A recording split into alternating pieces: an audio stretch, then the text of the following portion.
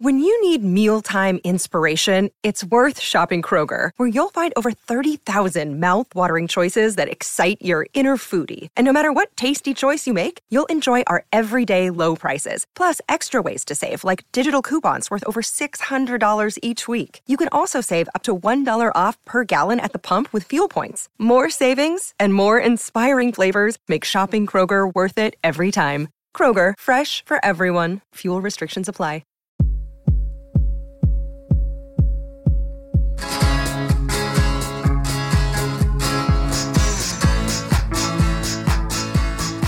Hey, Holly. Hey, Dave. How are you today? I'm great today. How are you? I'm good.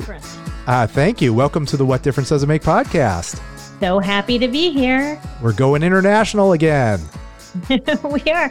Actually, is this the first time we're going international? As I'm looking at my countdown, I believe we are talking to a number of international people. This is going to be the first one of your friends. This is an actual friend of yours. This is actually a friend of mine, someone I've known for many, many years. Our paths have crossed because of the radio business. His name is Chris Modig. We met when he was programming an MTG, a Riks radio in Sweden.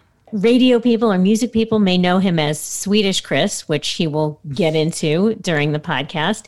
Should I say mix master? He is a mix master. Master of the mixes. We don't call him master of the mixes. We don't call him MC Swedish Chris, but the stories we're going to hear are really cool. So I want to remind people to leave a review.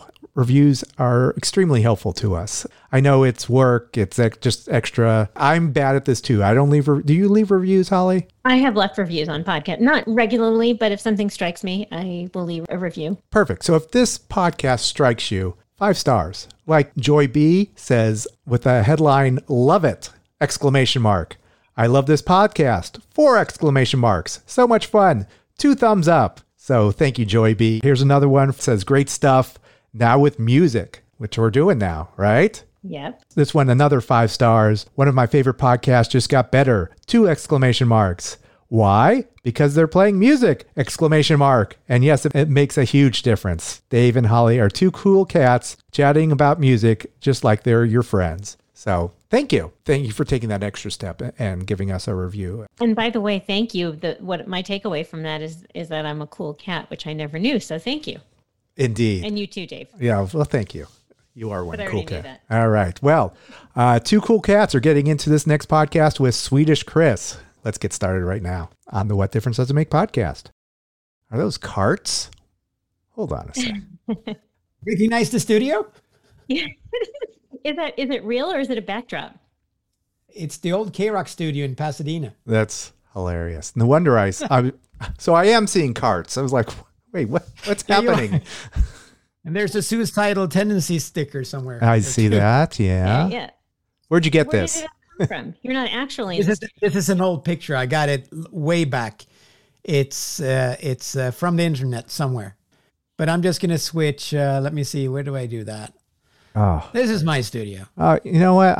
Not as impressive. I'm sorry. We're going to have. All right. The keyboards and guitars, are those yours? Yes. They fired me from the radio station about 10 years ago. And I decided to make my own studio, to make some more music. But I never got around to that because they hired me back, 6 months later. But now I have a studio. I can do whatever I want. Remixes, stuff, I can even connect to our radio station and do it from here. And that's how you got your start, right? You were doing remixes for Power? No. I came to LA. I was 16. I heard Swedish Eagle and K-Rock. So I called the radio station and said, I'm a DJ from Sweden. I like to talk to Swedish Eagle. And after, calling for about 2 months or so, he called me back. And I asked him how I could get a job as a DJ in LA. I wanted to be a club DJ, not radio DJ. Mm-hmm. And he told me, you have to be over 21. There's no way. And I told him I'll send you a cassette. So I did. And he promised to listen to it. And took another, month or so before he listened to that. And then he just called me back and said, you know what? On that cassette, there's a medley of Duran Duran. Where did you get that? And I said, it's on, it's the first track on the cassette because I screwed up a couple of times. And he goes, what? And I said, well, I mixed it. I can't mix faster than 30 seconds of a song. That's how long it takes, to change the record and, cue the other one and then, mix it. And he was like, no, you know what? Bring your records, come down to the radio station and show me. And I did. I came in there and people, were watching me mix the songs together. And that's the first time I heard about a reel-to-reel, that I actually could stop my mix and then redo the parts that didn't turn out good and splice them together. And that was, like a game changer. And just a couple of days later, the mix was done and I was on, K-Rock introducing the Duran Duran Megamix. And I believed it was the number one requested song of 1983. How about that? So that's how I got into K-Rock. Please, please tell me, please, please tell me, please, please tell me now.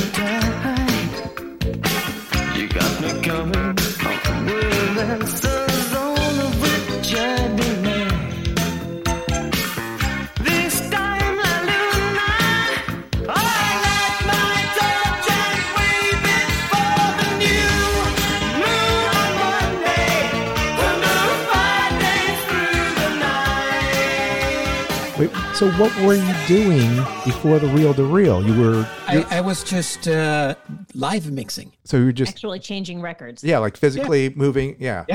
Yeah. Were you marking up certain No. area? So you weren't marking up your disc, the vinyl. I knew exactly where You knew exactly where to place the needle.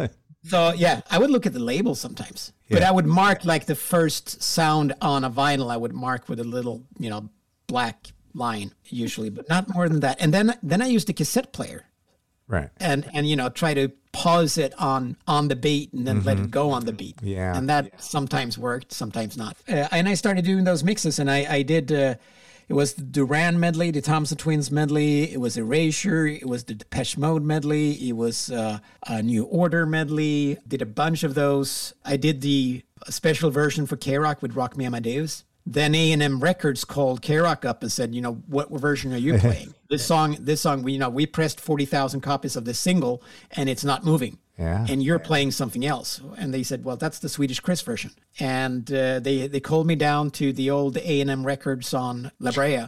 Charlie Chaplin Studios. Yeah. And I was in there for 2 days and did the American edit.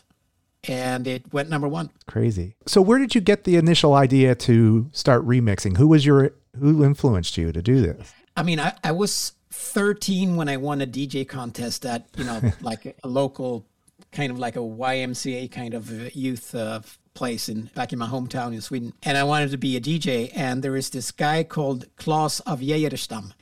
Klabbe was his name. He was doing radio shows, or kind of like the only DJ radio show that was on, Swedish public service radio. And I wanted to be like him. He used to be the bass player for ABBA. Oh, okay. And he did this show that inspired me, made me want to be a DJ. So I was practicing at home with a microphone and a turntable, announcing records. So how old were you when you were on the air the first time? I had just turned 17. And that was a strange thing. Then some of the jocks wanted me to come out with them when they did nightclubs and stuff. And they said, we'll bring Swedish Chris and he can play the records. Well, he can't get in. But I started working nightclubs in Sweden when I was 15, getting in the back door, promised just to stay in the DJ booth. Right. And I kind of did the same way with K-Rock as well. Whenever I went with them, nobody asked me. We walked through the back door, stayed in the DJ booth, and then left.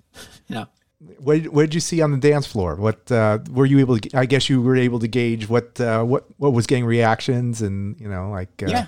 But they would let me play. I mean, the jocks at K-Rock, and it's, usually it was Swedish Eagle. I mean, he was more interested in ladies, being Swedish Eagle and Richard Blade and whoever I, went out with. They just said, Chris, you play the music and I'll take care of the audience. So that was kind of fun. Like, perfect. Yeah. Mr. J's in Ilmani and Club Hollywood and Florentine Gardens and the Old Palace. That was fun. So you had family out here in LA. Is that why you moved out here? No, my dad came home one day and said, what do you think about moving to America? And I go, well, what do you mean? We had been on a vacation, going to, we went to Disney World and stuff. And he just came home and said, I've been offered a job in California for a construction company. It's going to be for at least 3 years. Should the family go or not? Let's have, family vote. And we decided to go. My brother moved back just after a couple of years. My sister still lives in Monrovia. And I spent 10 years there, so. You were 15, 16? So they like up 16 when I came. And that's tough sometimes, moving in. It was tough. Yeah. I came to the crowd at La Cañada High School, which is, an upper class, Certainly kind of is. stuck up. I wasn't even an exchange student. Nobody showed me anything anywhere. I didn't, it was just me and my brother sitting out in the quad with, knowing nobody, and nobody talked to us until I got on K-Rock and we had this school dance and they introduced me as Swedish Chris from K-Rock. And nobody knew. The next week I was Mr. DJ at La Cañada High. Everyone wants to be your friend. Yeah. Suddenly it's revealed Peter Parker is Spider-Man. You're, Yeah. Well, he was like, do you have tickets for Duran Duran? Yeah.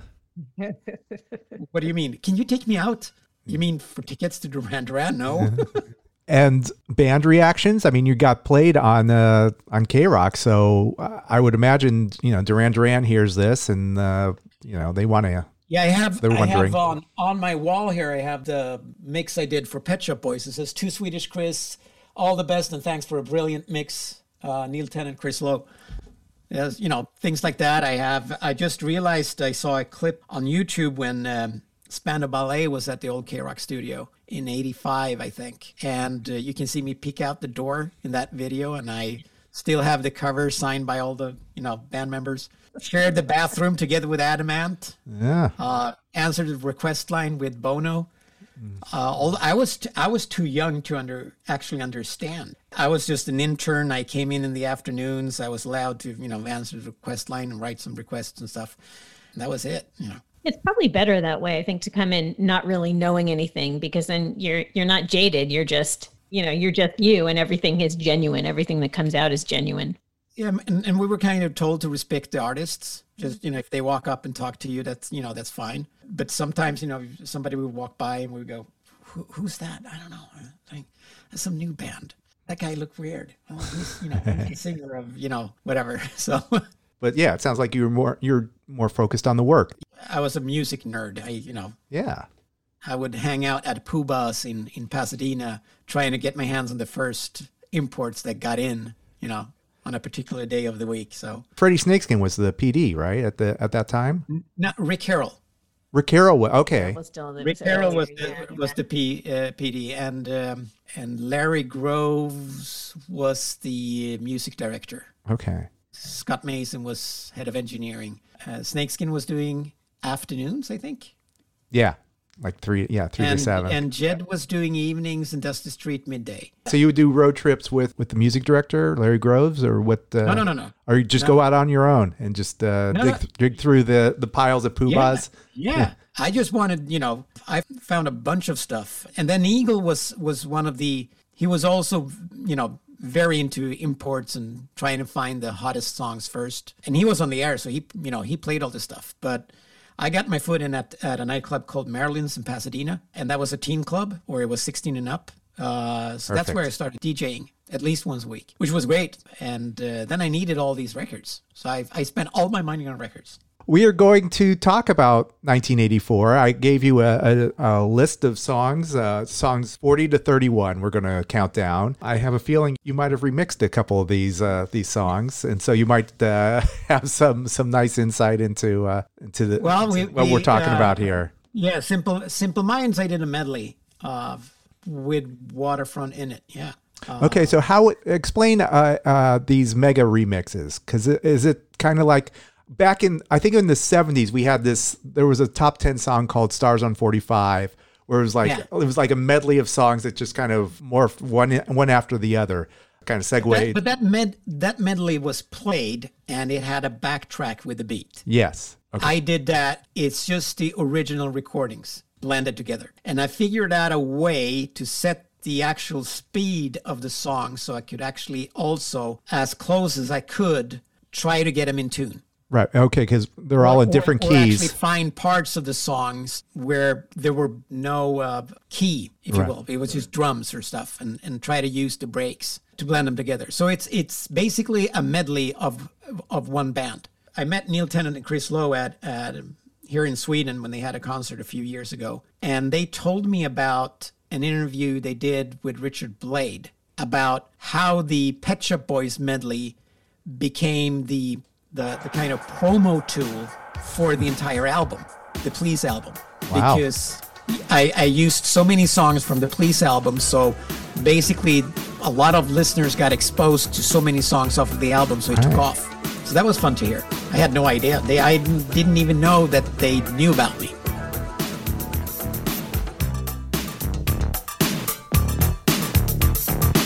Sometimes you're better off dead. There's a gun in your hand that's pointing at your head. You think you're mad, too unstable, kicking in chairs and knocking down tables in a restaurant in a West End town. Call the police, there's a madman around, running down underground to a dive bar in a West End town. In a West End town, a dead end world. The East End boys and West End girls. Ooh, West End town, a dead end world. East End boys, West End girls. West End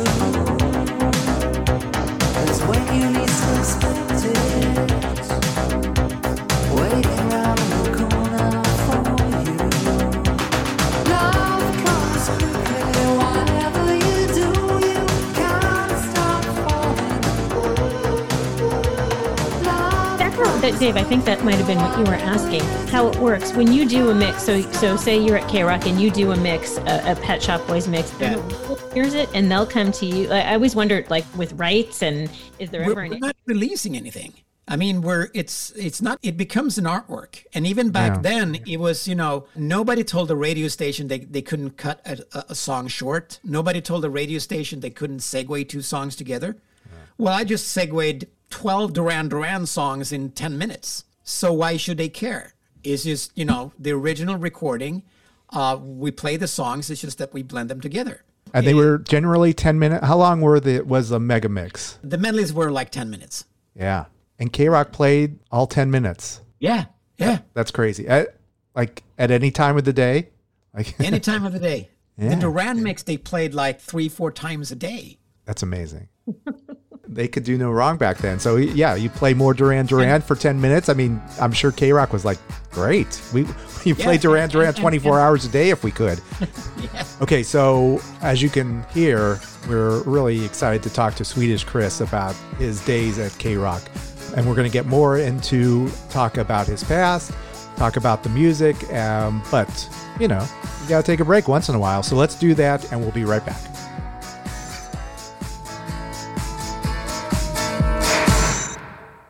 Hello, Pantheon podcast listeners. Christian Swain here to tell you more about my experience with Raycon earbuds. Our family now has 3 pairs of Raycon earbuds around the house, and my wife just grabbed a pair of the Headphone Pros to replace some headphones from a company that was double the price. And yes, she loves them. Now, if you haven't pulled the trigger on a pair of Raycons, or even if you have, but you're in the market for another pair because they're just that good, well, now is the time to check them out, because they just launched their upgraded model of the best-selling everyday earbuds. With Raycon's upgraded everyday earbuds, now you also get active noise cancellation, ergonomic design, and multi-point connectivity that lets you pair with 2 devices at once. New quick charge function, 3 customizable sound styles, plus awareness mode. Available in a variety of vibrant new colors to complement any and all skin tones. I even have a pair of earbuds in a cool green color. I have tried just about every earbud known to humankind, and these Raycons are fantastic. Seriously, if you've been wanting to check out Raycons, there truly is no better time. You're going to ask yourself why you didn't check them out sooner, and Raycon offers a 30-day happiness guarantee. So what are you waiting for? Go to buyraycon.com/Pantheon today to get 20% off your Raycon order, plus free shipping. That's right, you'll get 20% off and free shipping at buyraycon.com/Pantheon. buyraycon.com/Pantheon.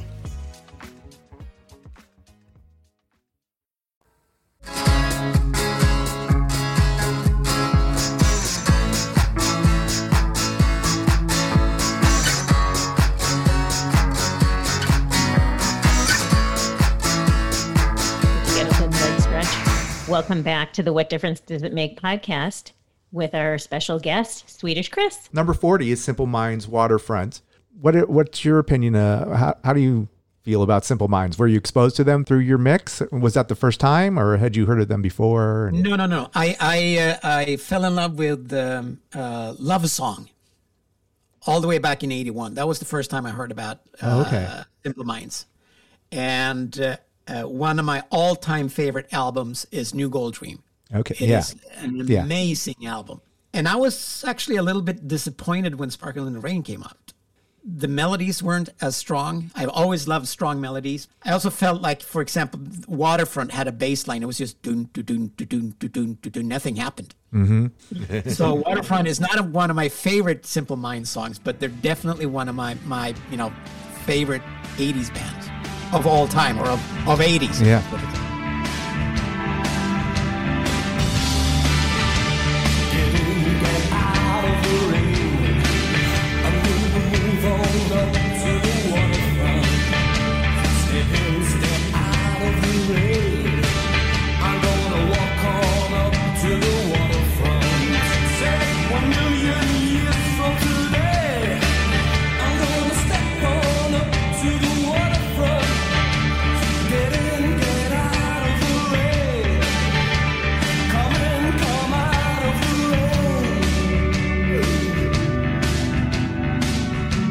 Yeah, I would imagine doing these mega mixes, you kind of were looking for the hook immediately that you can put into these things. Is that Waterfront doesn't really have a hook. I just recently, right before the pandemic kind of closed everything down in March of last year, I went to see Simple Minds in Stockholm.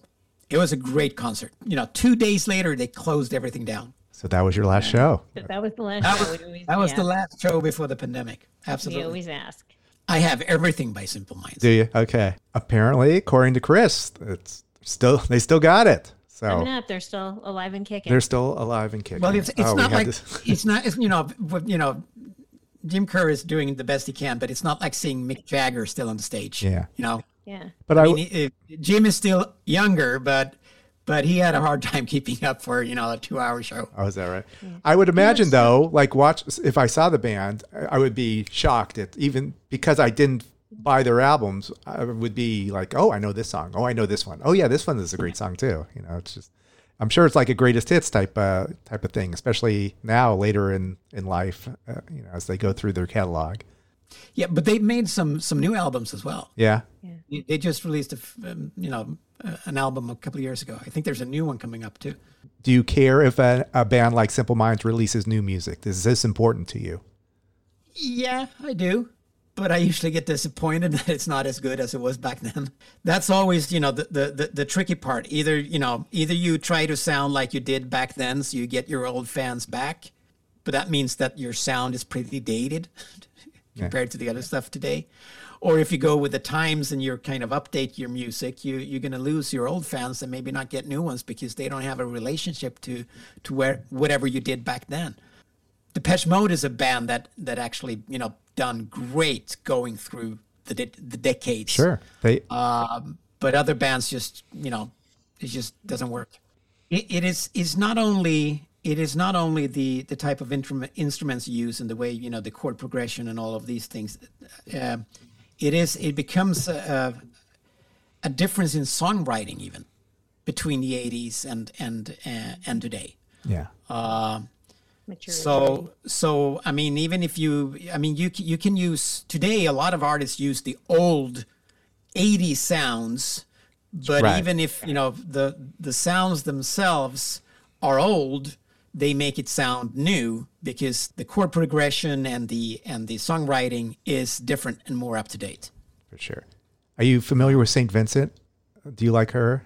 She's got this new album that's coming out. It's called Daddy's Home. It's like an ode to the 70s. It's like, sounds like the 70s, but it's in 2021. It's. No, I haven't heard that. Oh, okay. Yeah, you might look into what she's doing. I'm a huge fan of hers, but and she's kind of touched on exactly what you were talking about, like looking back, but also moving forward as well.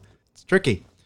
All right, someone who continually pushed forward, and I wonder if you have a mega mix of Prince. I mean, this is. The song number 39 is When Doves Cry, the greatest song. Not a mega mix. I mean, Prince's songs are too difficult to blend together. They're brilliant pieces of art. A lot of other songs that bands make, they usually have a similar theme and orchestration throughout, not only album by album, but, album to album. But Prince changes everything. Every time. It is so difficult. I mean, if you take 1999 going to Purple Rain, going to Sign of the Times, they're all different. And they're really, really tricky to put, together in some way. And he doesn't use drum machines and time coding in the same way. So the tempo drifts all over the place. Steve tried, it sounds like. There are no records, that I know of that you can easily segue together by Prince. Yeah. Sign of the Times, I think, is a good example. But the other songs are all over the place. Probably intentional on Prince's part. Well, I think, he played the music, and it wasn't important that, that you should keep 110 BPM throughout a song. If he wanted to increase the tempo of the song for the chorus to kind of pick up the energy of the song, he would do that. And the DJs would go crazy. He did a remix of When Doves Cry. He's done remixes of, for Erotic City, same thing. But there is no really good remix of When Doves Cry. There are some great drums in that song, and I wish there was a break somewhere, but it's not. It's not. I even tried to re-edit the song to get a long break in the middle, and I finally got it, but it's, I wish I just had the drums. But it's, Prince is one of the artists that you wish that you could listen to the 24 track or 48 track or whatever he used and just listen to how the different pieces go together. It's a magic act. It's just. It is. You also commented that you think that that When Doves Cry is the best song from the 80s. Is this your favorite Prince song, or? I know it blew my 17-year-old ears, just my mind the first time I heard that. I would put it at the top. I didn't know that. I just learned something new about you. Chris, do you have a favorite? Can you pick a favorite Prince song? It's this one or 1999, I would say. But this one also blew my mind. Oh, I got the promo single from Swedish Eagle. Oh, and it was purple vinyl. I've got the purple single. Yeah. But yeah, I actually remember like when I was in the car, like the exact position I was, like where I was on Victory Boulevard when it first came on the air on Kiss FM. And I almost stopped the car. Like, I was a fan of Prince, but I was like, what's happening? What is it? That was like one of the first things I remember hearing, like upon first hearing it, where it's like, oh, this is a game changer right here. Even as a kid, like this is just insane. But for K-Rock, Prince wasn't always a given. No, we are shocked he played this. So were you were there in '84? What was there a discussion of whether Prince is K-Rock worthy? This song I think was just too good. Yeah. It was just too good. It had those Simmons drums or Lynn drums or whatever. It had a different sound than the 1999 album. It was less R&B-ish, if you will. A little more rocky. Yeah. Well, that was it, because he had a mainstream movie coming out, so he was trying to be one step ahead and yet still be mainstream. Yeah, but the big hit for K-Rock was Erotic City. That was the one they played over and over again. That blew my mind when I heard it the first time. Yeah, K-Rock loved flipping over the looking to the B-side, as we will discuss in a short while. Oh, sure, this song is good, but let's see what's on the other side. Let's play that, and then let's play it a lot. Yeah. Amazing. Let's go to number 38. This is Blamage.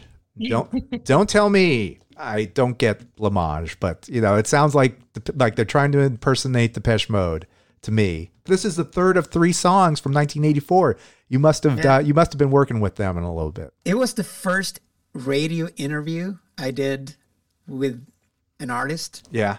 As I remember it, they came to K-Rock and I could make, of an interview for Swedish radio for a short while. And I really liked Blamage. Yeah. Living on the Ceiling was a big hit. And I loved that kind of Asian Indian kind of, they use sitars and the tabla drums in all of their songs, more or less. They had some kind of, theme going through their music.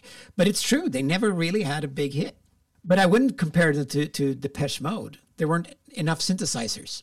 It fit K-Rock very well and gave them some cred, I guess. Mm-hmm. But, working with radio today, we sometimes call songs for fillers. We know they're not going to break big, but they're good songs, and they, you play them for a while and then they, disappear. I don't think anyone is going to put, Games Above My Head or Don't Tell Me on, the top compilation from the 80s single,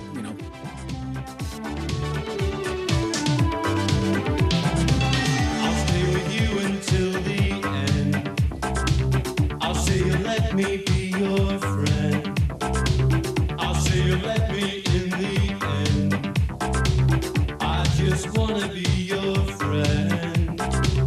How can I be sure you're breaking all the rules? How can I be sure I should be high above? I climbed the mountain, reaching for the skies, and all too soon I jump the moon and find I'm losing my mind. Don't tell me I'm the howling wind.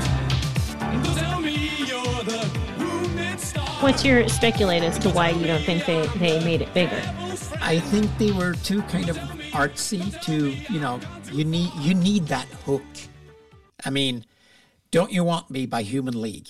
Ding, ding, ding, ding. Depeche Mode just can't get enough. You have so many songs that had that hook.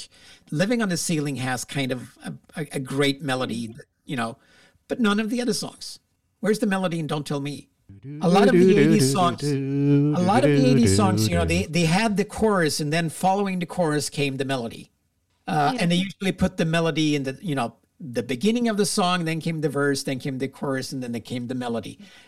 But no, they didn't. So they didn't have that hook. I guess that's true, but that's a lot, for 3 songs, Dave, right? This year? Yeah, 84, no. But I guess that was it. But like you said, they kind of fit. They fit into the K-Rock sound. So let's keep playing it. They're still kicking. Actually, they released an album last year called Mindset. They have an ambient album that actually came out this year that's available Yes, they said, we're excited to announce the third installment in Blamage's exploration of ambient music and imaginary film soundtracks. Nil by Mouth 3 will be released as a limited edition CD, 1,000 copies, and that came out in March. All copies will be signed by Neil Arthur, and still available, $16 if you want to get one of those. I guess I should also ask, have you ever tried the dessert, Blamage? No. It's a. Do you know what it is? It's a French milky kind of. Yes, exactly what it sounds like. I haven't tried it. No. Sweet dessert commonly made with milk or cream and sugar, thickened with rice flour, gelatin, cornstarch, and often flavored with almonds. Blamage. Appetizing. Yeah. Have you tried it? No. Okay, enough dessert talk. Let's keep moving. Here we go. Number 37, In Excess, Burn for You. What do we think of In Excess, the band? They're one of the biggest bands. Still so many hits. This one not that big. I mean, they're bigger and better songs by In Excess. Such a tragic thing that Michael Hutchence passed away. Big loss for pop, and I think that they're one of the best K-rock bands. And I think K-rock made the band, more or less, getting them into the States. It's no use pretending that I understand. The hide and seek, we play with facts. It changes on demand. Tilt my head at the sun, and the shadow fade round dawn. Light me, and I'll burn for you, and the love song never stops. This is my favorite In Excess song. We've had this discussion before. While you guys can pinpoint, Chris, you talk about melodies and to me, music, it grabs you or it doesn't. I actually did a remix, not of In Excess, but of an artist called Los Neto. It's called Dance to the Music. It didn't become a big hit, but me and my friend Boris, we ripped off the melody in Burn for You. And Burn for You has a really good melody, but it's only like in one or two places of the song. If they would have put that somewhere else in the song, like in the beginning of the song, and then again after the chorus, this song I think would have been bigger. You see how damaged I am when it comes to listening to music? Yeah. I pick everything apart. Have you produced before? Not from the beginning, no. Not try. Okay. No, but a lot of remixes where you try to go in, where's the melody hidden? Yeah. And how can you bring that out? I did a remix of Paul Abdul Straight Up, and it's the flute. Yeah. Little Do, do, do, do, do. Yeah. That's just a chord progression. We play that over and over and over and over Yeah. and over again in the song. Nice. Yeah. I think you should go back and listen to this album. Yeah, I know you said this is one of your favorite albums, In Excess albums. And it's your favorite In Excess song. Yeah. Of all time.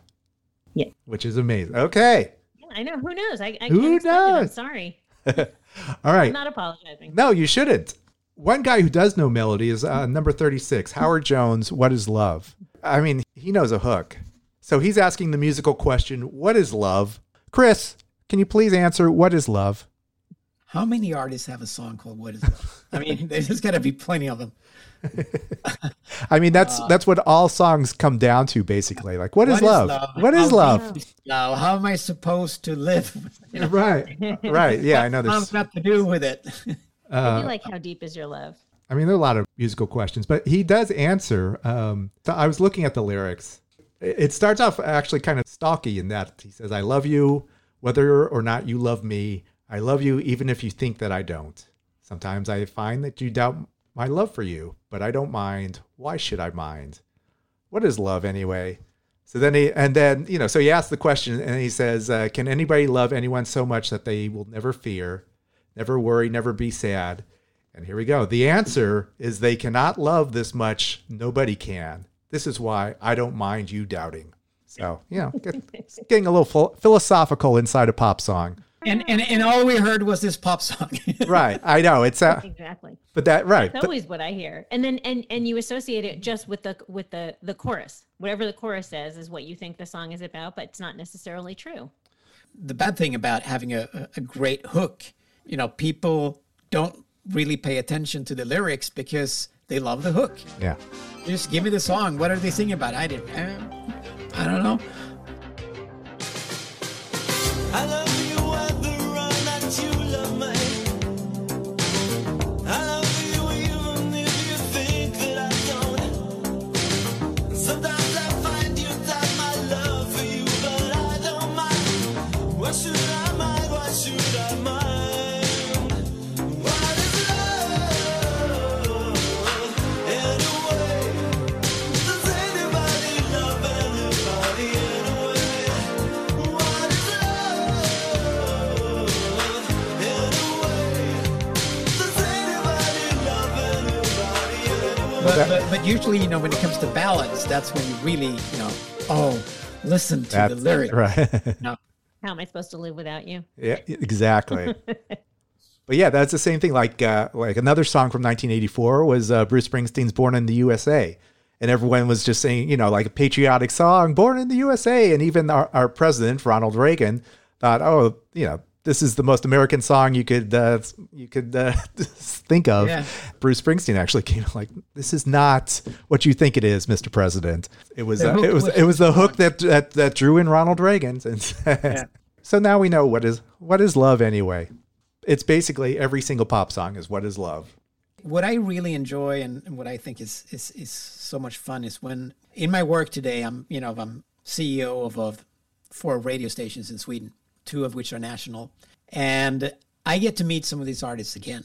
And just to mention K-Rock and whatever happened at K-Rock during the 80s, like talking to Howard Jones, they instantly remember everything. They go, "Oh yeah, I remember this and I remember that, and what about this guy? Is he still around?" And that connection is, to me, it's worth so much more today than it was back then. I was just a kid hanging around the station. Truly is world famous. It is. But that's the best, as we said. It's because you don't want to know that you're making history back then, because you're living it without any other pretense. Yeah. Great stuff. Did he still have the hair? Did he still have some kind of hair? Or was it when I saw him, he was bald. So I'm assuming that he's bald. Completely. No, he has hair. Really? All right. Yeah. I don't know. When I saw him, then he shaved it for a while. Then maybe that was the look, and it grew back. Okay. He had good hair. At least I think he did. Yeah. You know what? Yeah, you hear the music and you're tired, and you look out at the stage and you see what the guy looked like in '84, not what he looks like today. So sometimes I'll close my eyes and just like, oh, the voice sounds exactly the same. And then you look up on stage like, who is that singing that, impersonating Howard Jones? I felt that with Casey and the Sunshine Band. I saw Casey and the Sunshine many years ago, but also past their prime, and I would prefer to have closed my eyes. Loved it still, but they sounded great. Of course. We're going to go to a B-side song from the Thompson Twins. The song is called Passion Planet. This was the B-side to You Take Me Up. Were you familiar with this song, Passion Planet? I know you probably remember. Absolutely. Yeah. Absolutely. And I also know why they played Passion Planet, because You Take Me Up was too slow. Oh, yeah. They came out with Hold Me Now, and I think they followed it up with You Take Me Up. Right. And then came Lay All Your Love on Me, whatever it was called. Lay Your Hands on Me, yeah. They played so many. And they thought Passion Planet was a more fun song. Yeah. From the first album, they also played We Are Detectives, which is a very weird song. Yeah.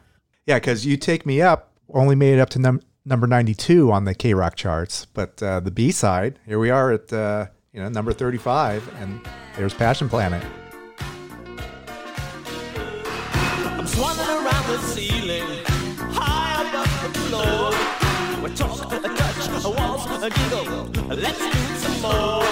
Surprised by what I'm feeling, spinning through the door. A talk, a touch, a waltz, a giggle. Let's do some more. I'm living on Passion Planet,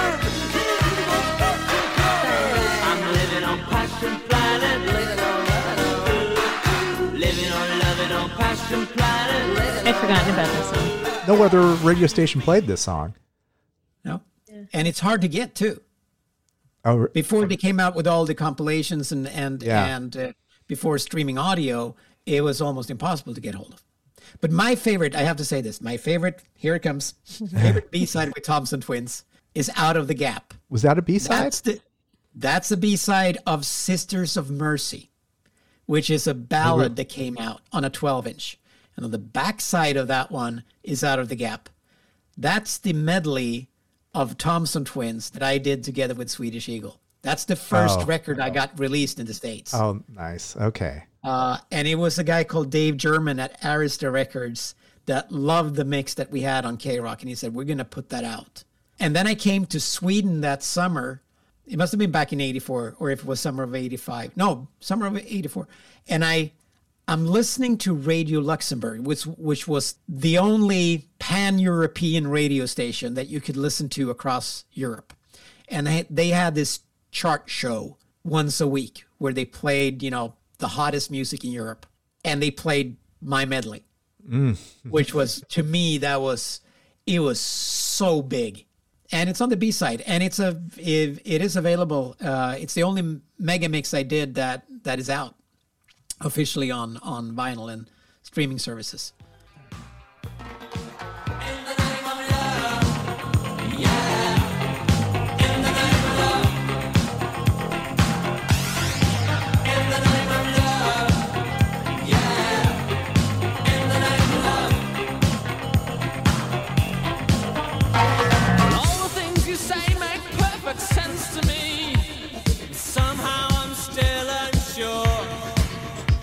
Then I catch myself going through the same old rhapsody. Rap boy, rap. Rap boy, rap. I don't understand just what I'm doing to myself. I guess that's nothing new. 'Cause when you meet someone who doesn't follow all the rules, it changes everything you do. 'Cause you've got love. Love on your side. You've got love on your side. You've got love on your side. You've got love. So that's a B-side too. Very good. So we can find it if we go. We're able to hear it. It's on Spotify. Or Apple On Music. Spotify. Yeah. Instead of Into the Gap, which was the name of the album, it's Out of the Gap because it contained so many songs from that album. And think about it. There are no drum machines. There is no sync code, nothing. It's all done with vinyl records. By hand. Yeah. Yeah. Nice. That's really cool. In Swedish Eagle's old apartment in Pasadena. Oh, nice. He recorded this or this was all done in some little apartment in Pasadena? Yeah. Yeah. Nice. 2 turntables and the record. I mean, you can even hear the cracks in some of the records. Oh, okay. This next, we have another NXS song, and actually, I do really like this song. I Send a Message, because I guess I like it in that it's the melody. Like you say the title, and I already know the song. I already know the melody of the song. What do you think of this one, Chris? I think it's a great song. Yeah. It is definitely one of the strongest songs from this album. Did you follow bands from did it matter where a band was from? Like, oh, this is a band from Australia. This is kind of unique. Like, what? There's so many, you start thinking. Not really. You never think about bands in terms of country. If it influences the music in some way, of course, you start looking where's this band coming from. But usually, if bands coming from Australia, Canada, or the UK or the US, it really doesn't matter. It's Yeah. You can hear the British English, cutting through sometimes, but mostly, it doesn't matter. I will be curious if the band is from Germany or France or, some non-English speaking country. Then it's more interesting. But it never really mattered. I mean, some of the bands, I don't even think I knew where they came from. Yeah. All right. So let's move it. Keep moving. This artist, Billy Idol. You ever heard of this guy? The song's Catch My Fall. What do you think of Mr. Idol? I love him. Yeah. I mean, he deserves more cred than he has. I mean, I think Billy Idol falls right in between what was new wave and what was rock, Yeah. The girls wouldn't put him up on the wall as a poster because he wasn't cute enough, or if he had this kind of like always, his fist and his angry face. They rather put, some of the guys from Spandau Ballet or Duran Duran on the wall. And the Rockers, it was too synthy, it was too kind of popish and new wave-ish for the rock audience. So he was kind of right in between. He's one of the very few kind of rockish new wave artists of the 80s. If it would have gone either way, he might have been a bit more popular, but I wouldn't say he wasn't popular. I think he has so many great songs. White Wedding, Rebel Yell, Hot in the City. There are some great songs. Even later, Blue Highway. Yeah, well, it was right in the pocket for Holly. I think you touched on it exactly. He was not rock, he was not pop, but he kind of put them both together, and just dangerous enough for Holly is what I'm. Not heavy metal dangerous, but pop rock, punk. It's a good mixture, right? I mean, is that? Did I touch on that? That's funny you say it. Yes, and yes. But I did have him on my wall. That was the selling point. I mean, it wasn't just the music. It was the look of Billy Idol. It was his personality. He sold a lot of that music based on being Billy Idol. That was his brand. I mean, I'm sure you love Billy Idol because, a new song by Billy Idol. There's Billy Idol being Billy Idol. That's what you wanted, right? And connecting back to K-Rock, I remember him riding in on his motorcycle in the back parking lot of K-Rock. And I mean, in what other way would he make an entrance? Right. Yes. Exactly. The duo, we've talked about this before when talking about Billy Idol, the duo of Billy Idol and Steve Stevens, to me, that was very appealing. I love the guitar. He's another, recognizable guitar sound. Those two were good partnership. That was, like Steve Tyler, Joe Perry type thing.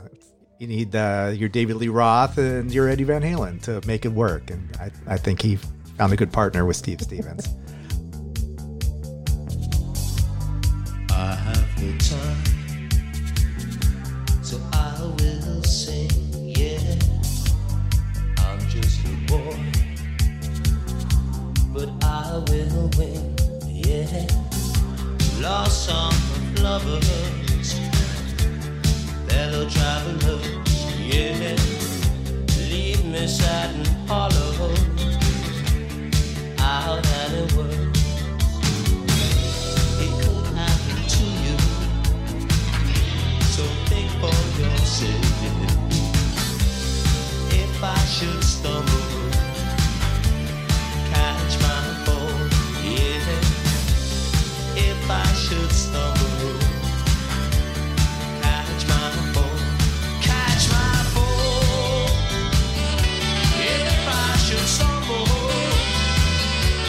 catch my fall. We were talking about Billy Idol being a brand and making it a look. Number 32 is by Animotion and their song Obsession.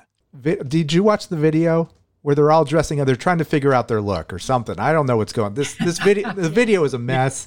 The song is, I don't know. It just, I know it was a big hit, but it just, everything about this just drives me crazy. Do you know that it's a cover song? Really? Okay, they didn't even write the song. So they're No. The song was written by Holly Knight, and she wrote The Best, Love is a Battlefield. Yeah. A bunch of great songs. So the songwriting in this song is excellent, and she put it out together with some, I forgot his name. Michael DeBar. Yeah. You are an obsession. I cannot sleep. I am a possession, unopened at your feet. There is no balance, no equality. Be still.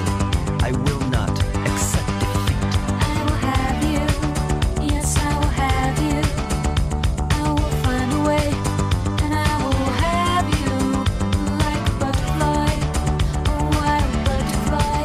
I will collect you and capture you. You are an obsession. You're my obsession. You are an obsession.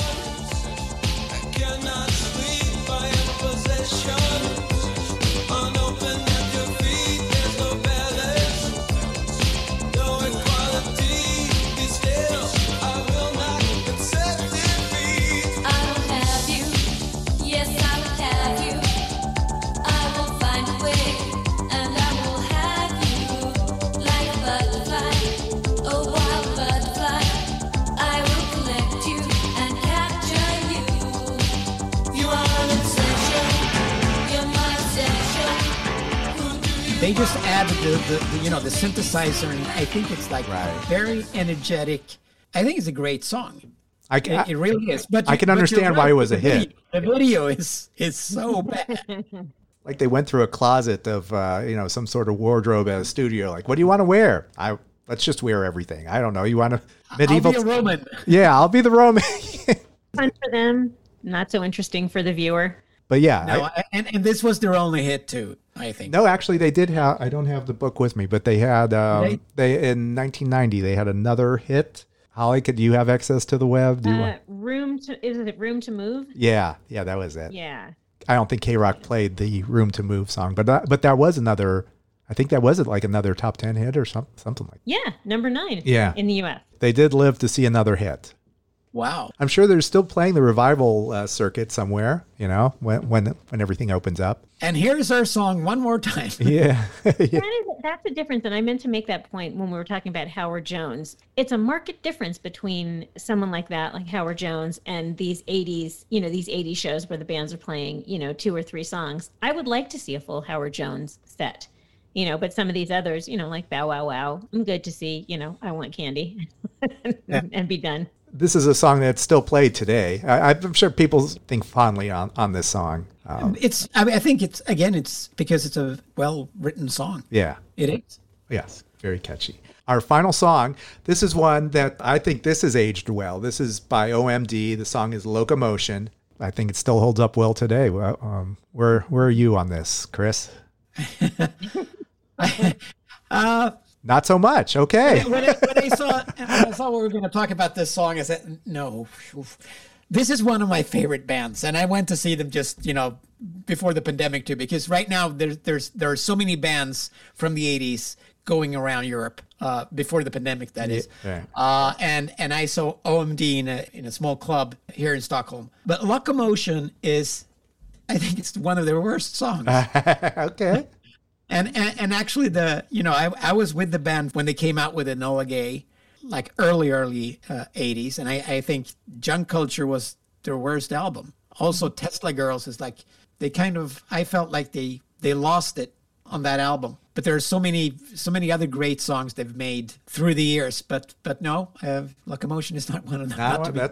Break our tie. Is this a good song or a bad song, Holly? This is not my favorite. All right, OMD song. It's not. It's not. I do like Enola Gay, but I'm all over the map. I'm all over the map with them. I also love Tesla Girls, which I think we talked about earlier in the countdown. Yeah. Correct. Yeah. Mm-hmm. Not one of my favorites. Crossing the ocean for the sake of locomotion. I think that's my earworm right there, and that's all it takes. Yeah, but then you get the next part. Crossing the ocean for the sake of locomotion. All right, I believe that's a slight exaggeration, my friend. I know the band themselves didn't like these songs because when they were in what is it, Pretty in Pink? Oh, John Hughes movies. Yeah. Was it in a movie? Was it Locomotion in? Yeah, I know them. They didn't like making those songs themselves. Okay. Because they thought it was too pop. But those songs are iconic 80s songs. Yeah. As well as the early synthesizer stuff they did on their first albums. They're all great. And they're still making great stuff today. Right. You were talking about that the song actually, stood through time. But their new stuff sounds like the old stuff, but it's updated. This is one of the bands that I feel been able, just like Depeche Mode, been able to kind of keep their sound, but make it, today. Yeah, that's what we kind of touched on. There's a song called, an album and a song called Punishment of Luxury, which is a great example of what they sound like today, which still immediately brings you back to their sound back in the 80s, but it's fresh. The punishment of luxury is in the air for all to see, and it's ugly now, and it's getting worse every day. Diligence, savoir-faire, can I have my check, please, sir, 'cause I'm leaving now. Couldn't take it another day. Going back to the John Hughes stuff, that like If You Leave, we're talking about If You Leave, right? Yeah. That they didn't like. They told Did me. they like the outcome? You said they didn't like doing it. Well, their hardcore fans didn't like what they were doing. They became kind of too pop, and all of a sudden they were in this big, huge blockbuster movie singing about, love instead of genetic engineering and telegraphs and electricity and whatever and so I guess, they wouldn't play the songs at a concert if they didn't like them. Yeah. So- Yeah, that's true. I mean, yeah, some bands embraced it. The Cure was a perfect example of a band that was dark, and all of a sudden they started singing Friday I'm in Love, but then they still play them to this day. And I think they embrace both parts of the yin and yang of their early days to what they morphed into. But it's like Depeche Mode trying to get through a concert without playing Just Can't Get Enough. Yes. Can't do that. Yeah. Why would you even consider that? Come on. They must hate that song. I don't know. I think a lot of bands now, probably at one point they were tired of it, and but then they realized, like, you know what, Paul McCartney's always going to sing "Hey Jude."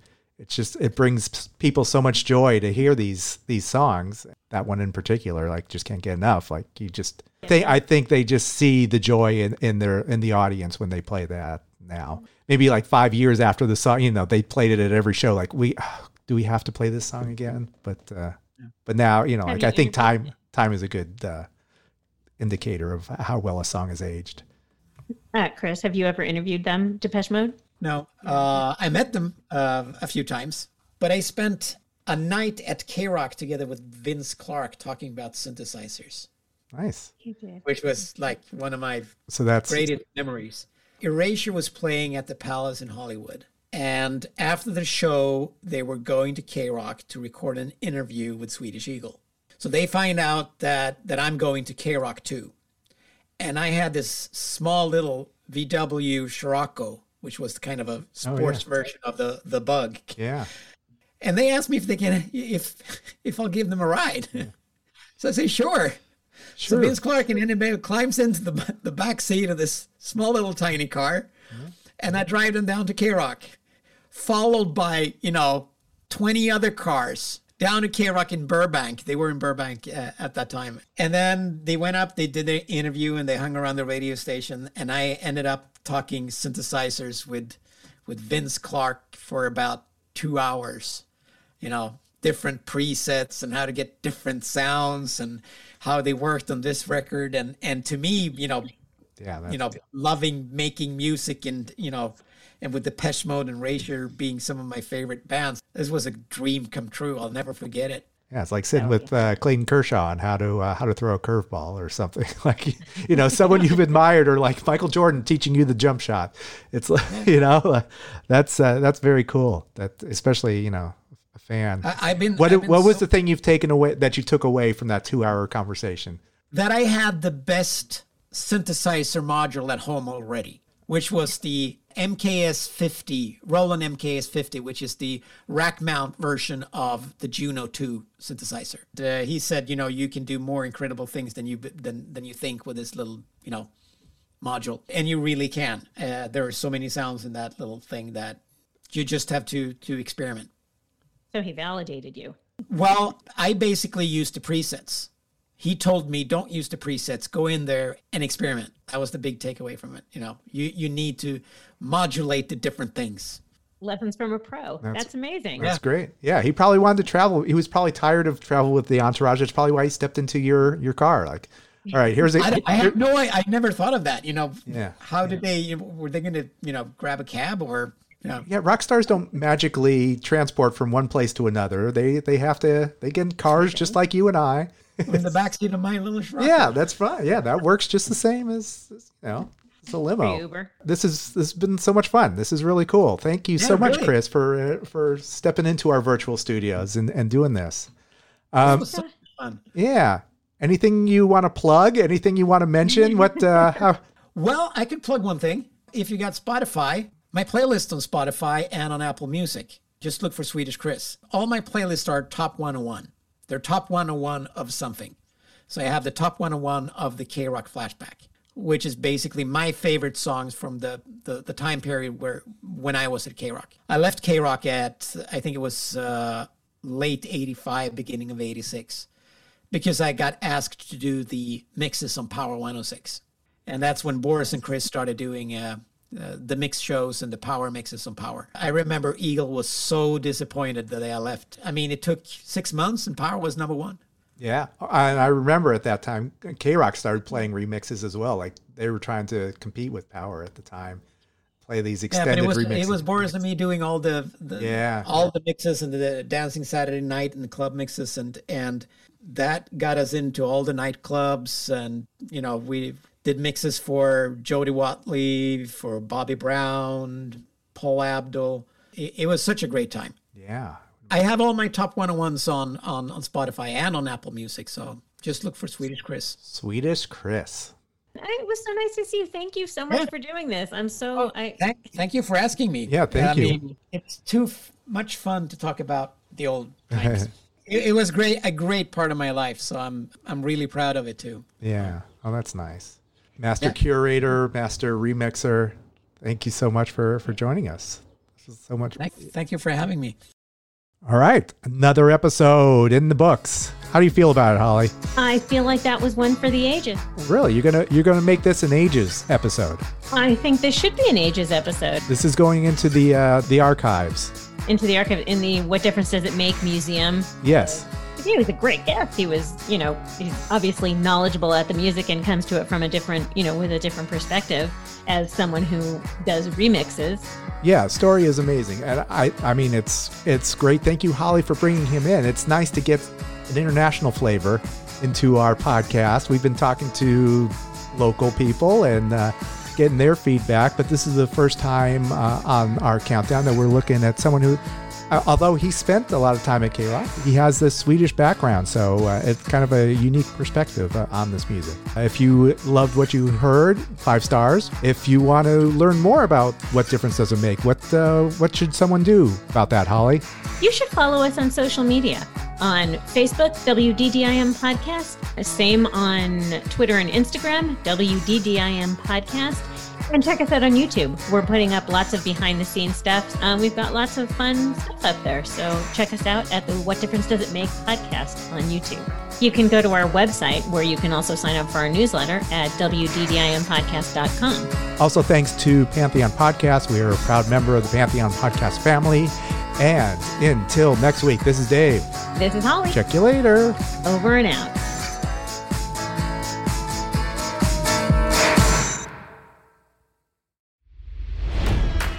It's NFL draft season, and that means it's time to start thinking about fantasy football. FantasyPoints.com features industry-leading experts and prognosticators using proprietary hand-charted data to help you score more fantasy points. FantasyPoints.com is the place to go for whatever kind of fantasy football you play. Whether you play fantasy football, daily fantasy sports, or do a little bit of everything, Fantasy Points has the meticulously researched content to guide you to victory. And why wait for the fall? Fantasy Points also covers the new spring football league, the UFL. Join the guru, John Hansen, Scott Barrett, Joe Dolan, and other massive names in the fantasy football universe with an exclusive offer. Use code Pantheon for 15% off any Fantasy Points package, including the all-in package, with access to every article, tool, and data nugget that Fantasy Points has to offer. That's FantasyPoints.com and code Pantheon for 15% off at Fantasy Points. FantasyPoints.com, code Pantheon. Score more fantasy points.